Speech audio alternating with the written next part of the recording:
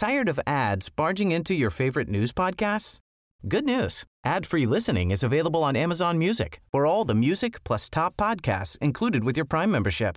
Stay up to date on everything newsworthy by downloading the Amazon Music app for free or go to amazon.com/news ad free. That's amazon.com/news ad free to catch up on the latest episodes without the ads.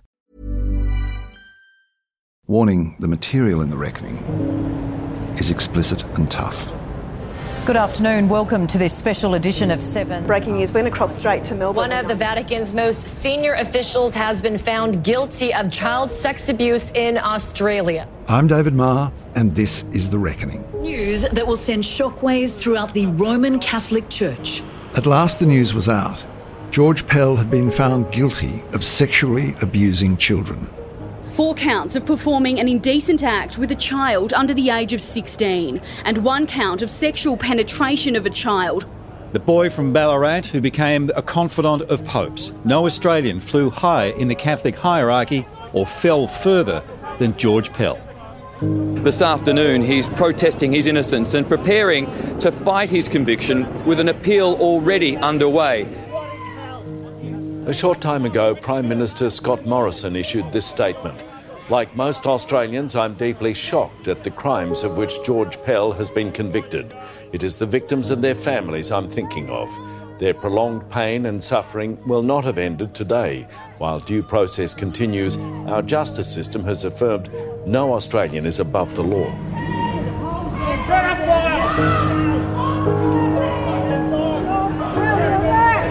He will, from this stage, end up, in the prison green sometime later on today. Once we knew the jury had found Pell guilty of these crimes, his barrister and the prosecution argued what the sentence should be. The Chief Judge of the County Court, Peter Kidd, gave himself a fortnight to consider. My colleague at Guardian Australia, Mel Davey, was in the court when Kidd returned, live streamed to the world, to impose sentence on Cardinal Pell. At about 8 o'clock, the court opened and there was a rush of journalists and Pell supporters and advocates into the court. And slowly they began to gather outside the courtroom on level 3. By the time the doors opened, just before 10, there was a mad rush to get seats. And inside the court, packed with journalists and interested parties, and outside the courtroom, a gathering of survivors watching and waiting for justice to be served. And then, just before Kidd opened the court, Pell was brought in. He was led to the dock and he was flanked by 5 police officers. He sat down, 2 police officers to his left, 2 to his right, 1 sitting behind him. And from the moment the Chief Judge began to speak, Pell looked straight at him, barely flinching. You may be seated, Cardinal Pell. I think the sentence, from the moment the kid opened his mouth, it was apparent it was going to become a masterclass in delivering a sentence for a high-profile defendant. I am mindful that I am sentencing you within a unique context. And the way he set it up, I thought, was so clever. He addressed immediately the vitriol towards Pell. There has been extraordinary and widespread publicity and public comment which has surrounded you for a number of years. Indeed, it is fair to say that in some sections of the community, you are a publicly vilified figure. He addressed immediately the fact that there are many, many survivors and victims of abuse at the hands of the Catholic Church, and made it clear that although they've had terrible experiences, this sentence was not directed at them. It was not for them, and it was not for their abuses. You are to be punished only for the particular wrongdoing you have been convicted of on this indictment of sexually abusing 2 boys in the 1990s. As I directed the jury who convicted you in this trial, You are not to be made a scapegoat for any failings or perceived failings of the Catholic Church. And so it was almost clinical, all of that talk. And then, bang. I now turn to an assessment of the gravity of your offending. He started to tear apart Defence Barrister Robert Richter's sentencing arguments one by one. I reject the submission of your counsel that the offending in the first episode, or the sexual penetration offence, was at or towards the lower end of the spectrum of seriousness. In my view, it does not even approach low-end offending. As far as my opinion is concerned, it was so that any chances of appeal would be significantly lessened. That is, appeal on the length of the sentence. Everything, every box was ticked, every consideration was given. He made it clear that he was being hard on Pell here, soft on Pell there. What was the key moment, do you think, in the sentencing? I now turn to my assessment of the contextual circumstances and in particular to the issues of breach of trust and abuse of power. Kidd said, the argument of your counsel that this offending was committed by you, George Pell, the man, and not by you, George Pell, the Archbishop, must be roundly rejected. You were a pillar of St Patrick's community by virtue of your role as Archbishop. The evidence shows that you were profoundly revered, Cardinal Pell, which imbued you with and legitimised your authority. During the first episode, when you found the victims in the pre-sacristy, you said words to the effect that you're in a lot of trouble. Your admonishment of the victims was an explicit expression of your authority over them. The victims were rebuked by you because they had breached a rule in their capacity as choir boys. The very pretext through which you committed this offending had to do with the strict discipline of the choir boys at the cathedral. And that stuck out to me because his status has been used all along as a reason why he's been made a scapegoat. The point that Kidd was making there is it's his status that allowed him to get away with it and allowed him to get away with it for so long. And I thought that point came up repeatedly throughout the sentencing. And Kidd's scorn at that part of his sentencing remarks, as he went through the excuses that had been delivered by Richter, Pell had finished Mass. He wasn't responsible for the choir boys. He was just a man. Sure, a man dressed as an archbishop and actually the archbishop and actually the man with the most prestige in St Patrick's Cathedral on that morning. And the choir boys had the least power of anyone in the cathedral, the judge remarked. And he talked about the power imbalance between the two as being stark. And he made the point that power imbalances between adults and children are always amplified in an institutional setting. And it's this disparity of power that makes children particularly vulnerable. And it also deters them from bringing forward a complaint. The other thing that Kidd pointed out frequently, and that really struck me, was how often he called Pell arrogant. And I just thought that was quite incredible. The brazenness of your conduct is indicative of your sense of authority and power in relation to the victims. In the case of the first episode, you did not seek to secure the door of the priest's sacristy before you commenced the offending. You offended against two victims despite the fact that the door was unlocked and despite the risk that either victim could have run from the room or later complained. I think you did give thought or reflection to this offending, and the only reasonable inference from the brazen circumstances of your offending is that you had a degree of confidence that the victims would not complain, either immediately or by running out at some later stage. He also described as arrogant the argument from defence when they were arguing for a reduced sentence that, well, if the offending did occur, then Pell must have been overcome by some kind of irrational brain snap. He wasn't thinking straight. He wasn't right in the head for a few minutes. That's all it was.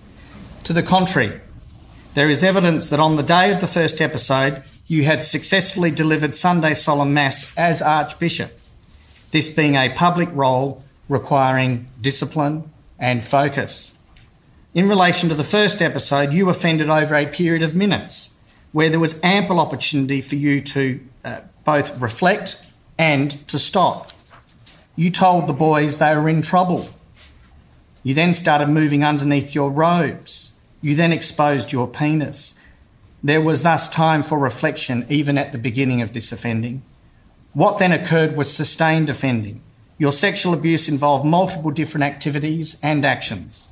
You moved from one victim to the other. Your dialogue with the two victims during the first episode was both purposeful and responsive.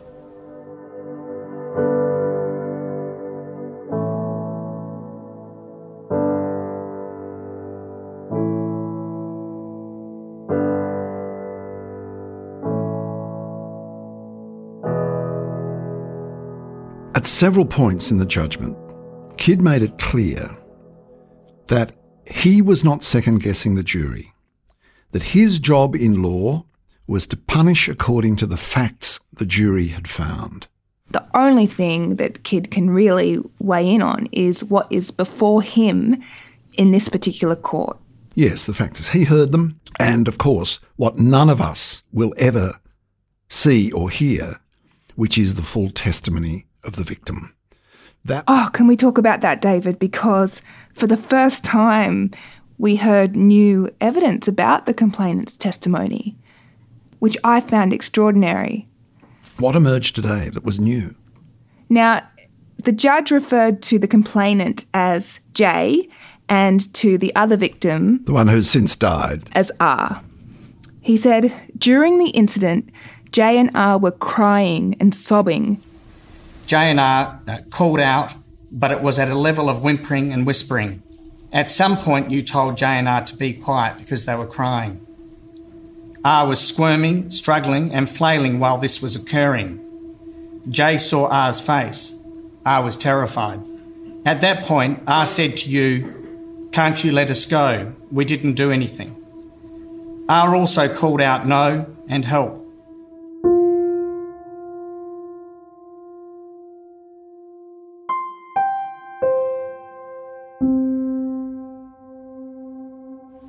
Cardinal Pell, would you please stand? The moment that the judge asked Cardinal Pell to stand, the entire room pivoted from staring at the chief judge to staring at the back of the courtroom, because the dock is at the back. Pell is behind us all. And, periodically throughout the sentencing, people would turn and have a look at Pell and see his reaction. And every time I looked at him, he was still just staring straight ahead at Kidd. But that moment when he was asked to stand, just imagine an entire courtroom turning to face the back of the room. All eyes were on him. Because the judge had been speaking by that time for a bit over an hour, hadn't he? And, yes. But now the moment had come when Pell would learn how long this court wanted him to stay behind bars. All things considered, I impose the following sentences upon you. On charge 1, being the indecent act against... And then Kidd went through the maths. For the first offence, which was forcing R's head down near his genitals, Pell was sentenced to 2 years and 6 months. The second offence, which is the base offence and the base sentence for forcing Jay's mouth onto his penis, Pell was sentenced to 4 years.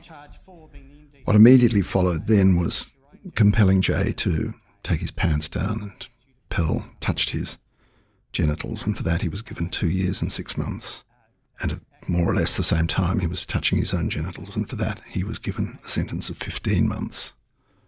And then for grabbing Jay in a corridor some weeks later and very briefly squeezing his genitals, Pell was sentenced to 18 months.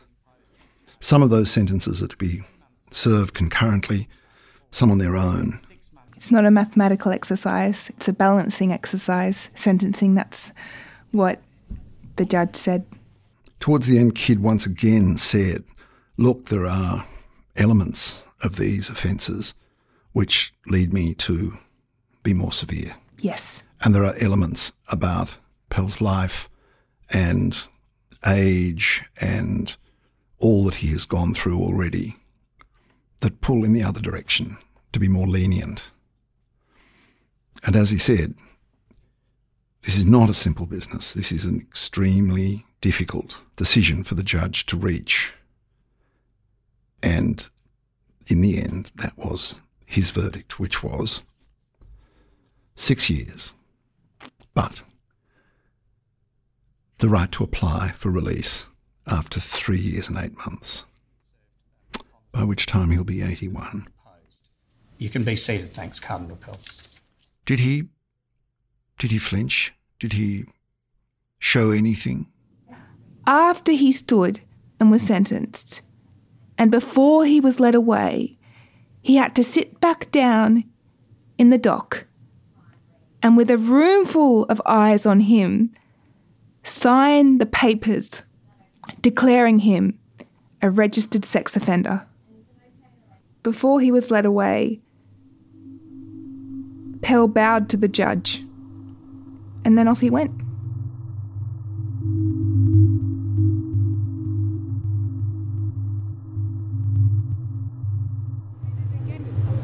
Time for the Catholic Church to wake up to itself.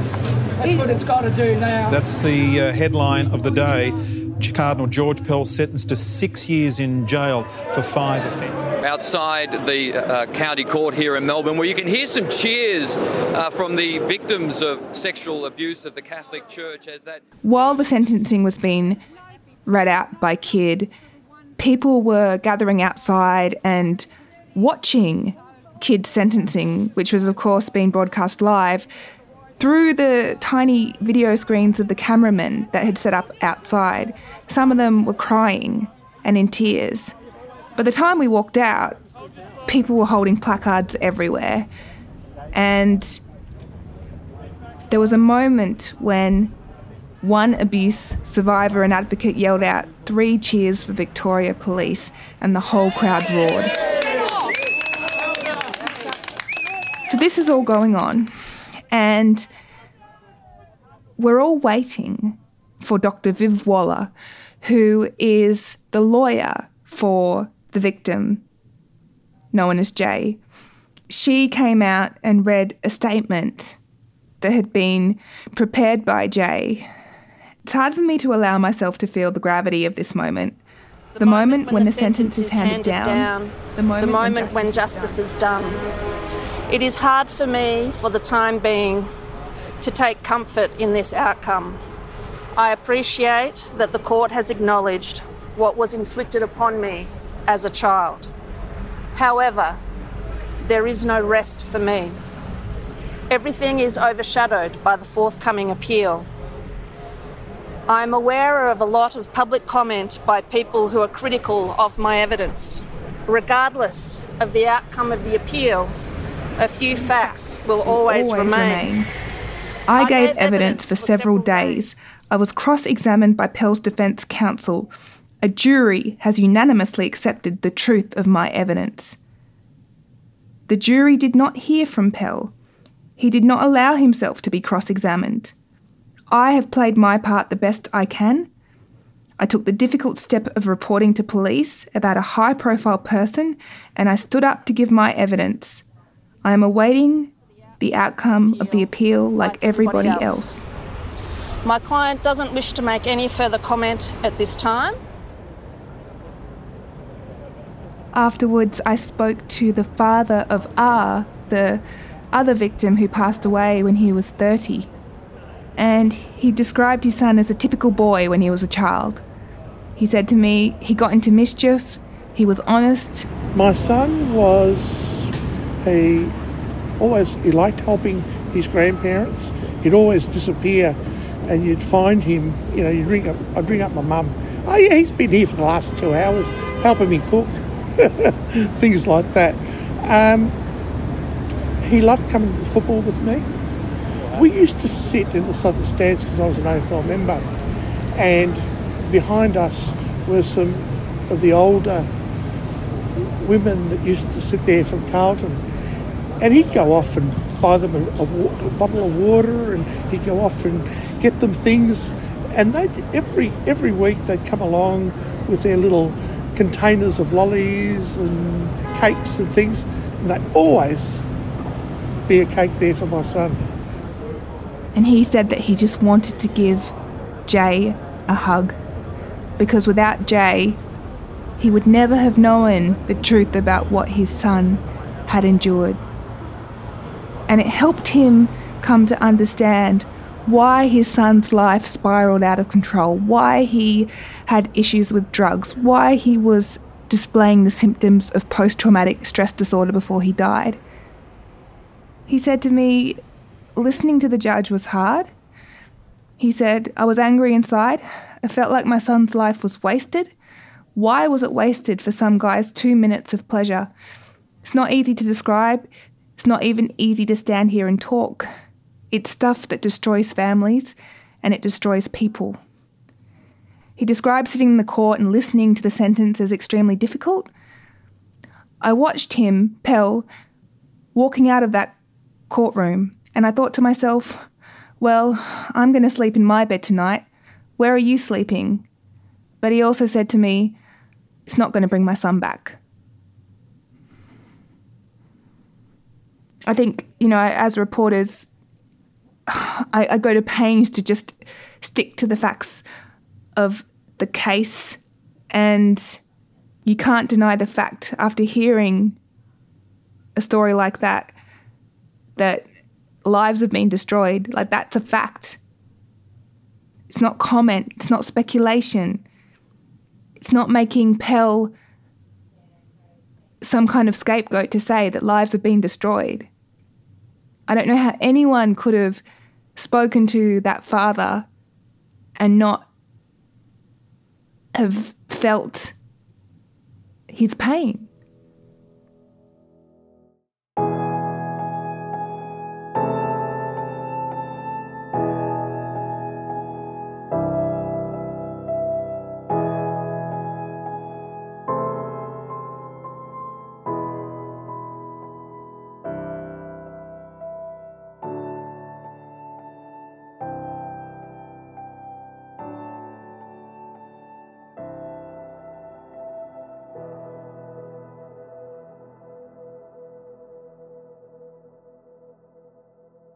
What are people who are really familiar with the kinds of sentences that child abusers are given, what are they saying about the sentence that Pell got? I'm no expert in sentencing, but a lot of my contacts who have spoken to me about this were predicting something along the lines of 5 years, maybe 2 years non-parole. They're not saying that they think that this was in any way lenient. We haven't really heard a lot from the Vatican, have we, David? Well, nothing at all. The Church hasn't commented. The Church is saying that it's not going to comment until the appeal process is exhausted. Cardinal Pell maintains his innocence and has the right to defend himself until the last stage of appeal. What I find interesting is the upper echelons haven't commented, but wasn't it fascinating to watch the first Sunday masses occur throughout the country after the suppression order lifted? Weren't they careful? Well, they were so mixed. Some parish priests came right out and said that the jurors had made a mistake and that the story didn't sound legitimate. The Archbishop of Sydney, Anthony Fisher, said that people shouldn't be too quick to judge Cardinal Pell. If we're too quick to judge, we can end up joining the demonisers or the apologists, those baying for blood or those in denial, he said. But he did tell people to remember that things are not always as they seem, and as they seemed at that point when he was delivering Mass, Pell had been convicted on 5 counts of sexually abusing 2 children. It's not over, says Archbishop Fisher. Now, you compare that to the Mass given in Ararat by Father Andrew Hayes. Ararat, the town not too far from Ballarat, where Pell spent his formative years and where abuse was running rife. And he said to his parishioners that he was ashamed and embarrassed by the actions of the Church. He said that the Church shouldn't look like an angry bull to be stared down, and that he said up front, our cardinal is in jail. and he's been found guilty of disgraceful offences against children, and I'm so sorry for what this church has done to you. I am so sorry about this abuse by the clergy. What a difference to Fisher. What a difference to the silence from the Vatican.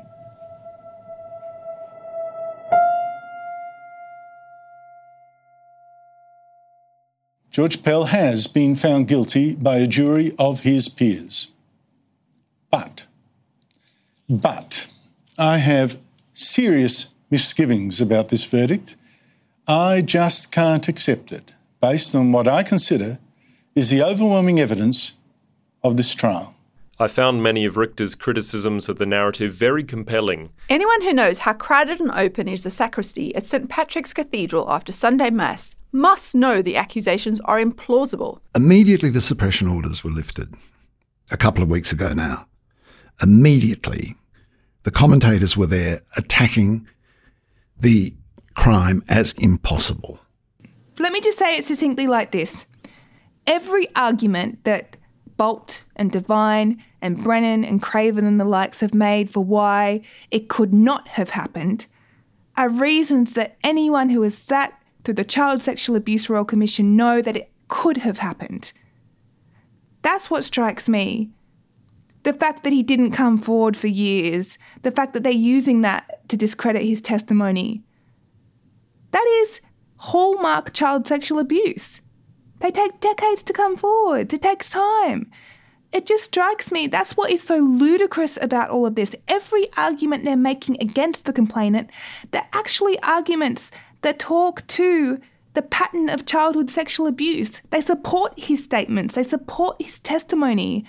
And the fact that we have to say that shows that we have a lot of work to do before society understands the pervasive nature of childhood sexual abuse. Here are 10 problems with that story. Yeah, Andrew Bolt came up with a few ideas for George Pell's defence. First, one of the boys, now dead, actually denied he'd been abused when his mother asked. This attack is meant to have happened straight after Mass, which Robert Richter hadn't thought of. This attack allegedly happened in the cathedral sacristy, which is normally a very busy room. And his accuser says he parted these robes, but evidence given at the trial was that these vestments cannot be parted. How amazing. How amazing is Andrew Bolt?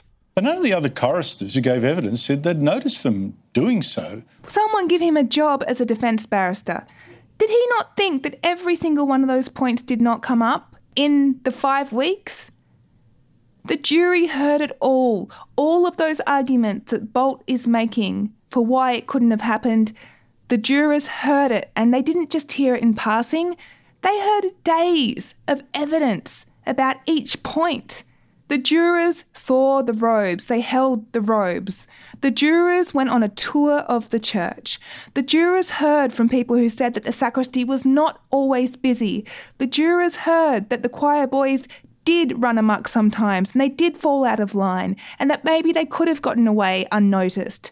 This was all evidence that was heard, and it is wrong to say that just because the complainant's account wasn't corroborated, that it was unsupported. His account was supported, and it was supported by many, many witnesses that the jurors heard from over the course of 5 weeks. Why doesn't Bolt say that?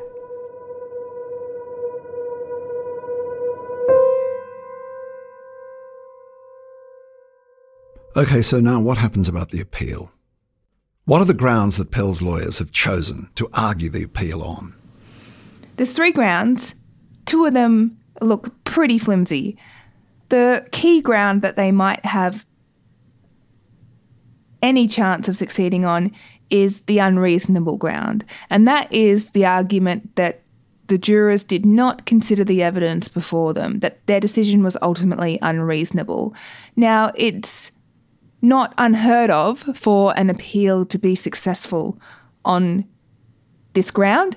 To predict whether it will be successful in this case is another question, and I certainly wouldn't do it, other than to say that this was not a rash decision by the jurors. They didn't make the decision after an hour and it was all over.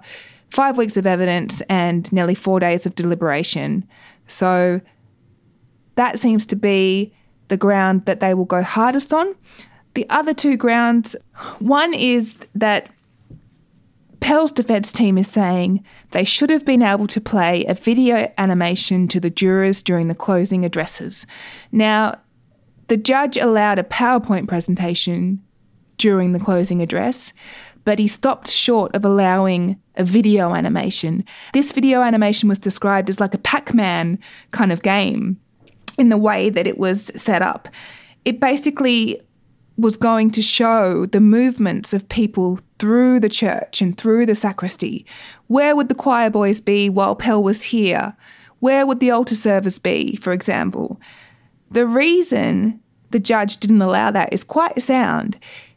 No new evidence is allowed to be introduced during closing addresses, and the jurors might think that a video presentation was fact, was evidence. And for that reason, he didn't allow it. He had considered reasons for saying, no, the video will not be shown.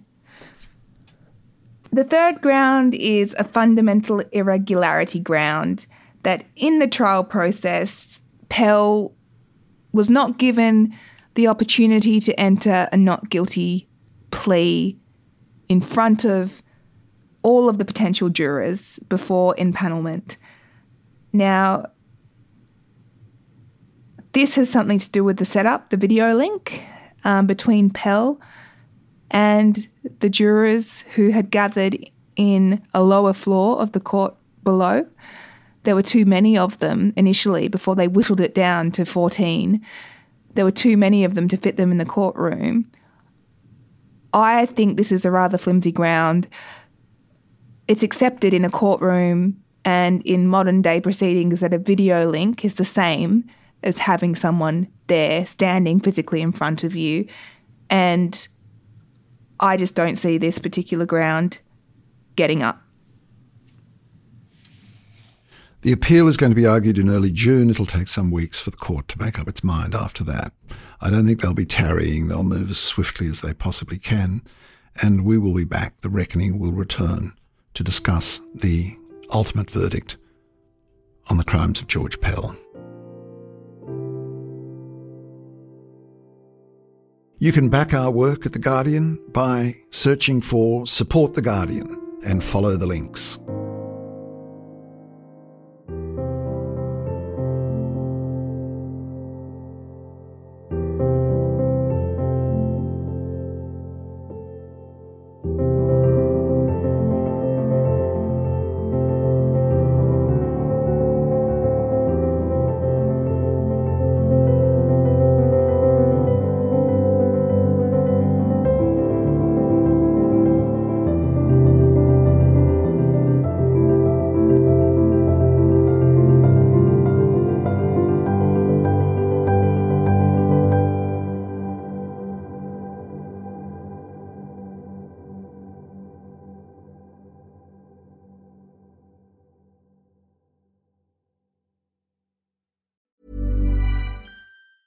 Tired of ads barging into your favorite news podcasts?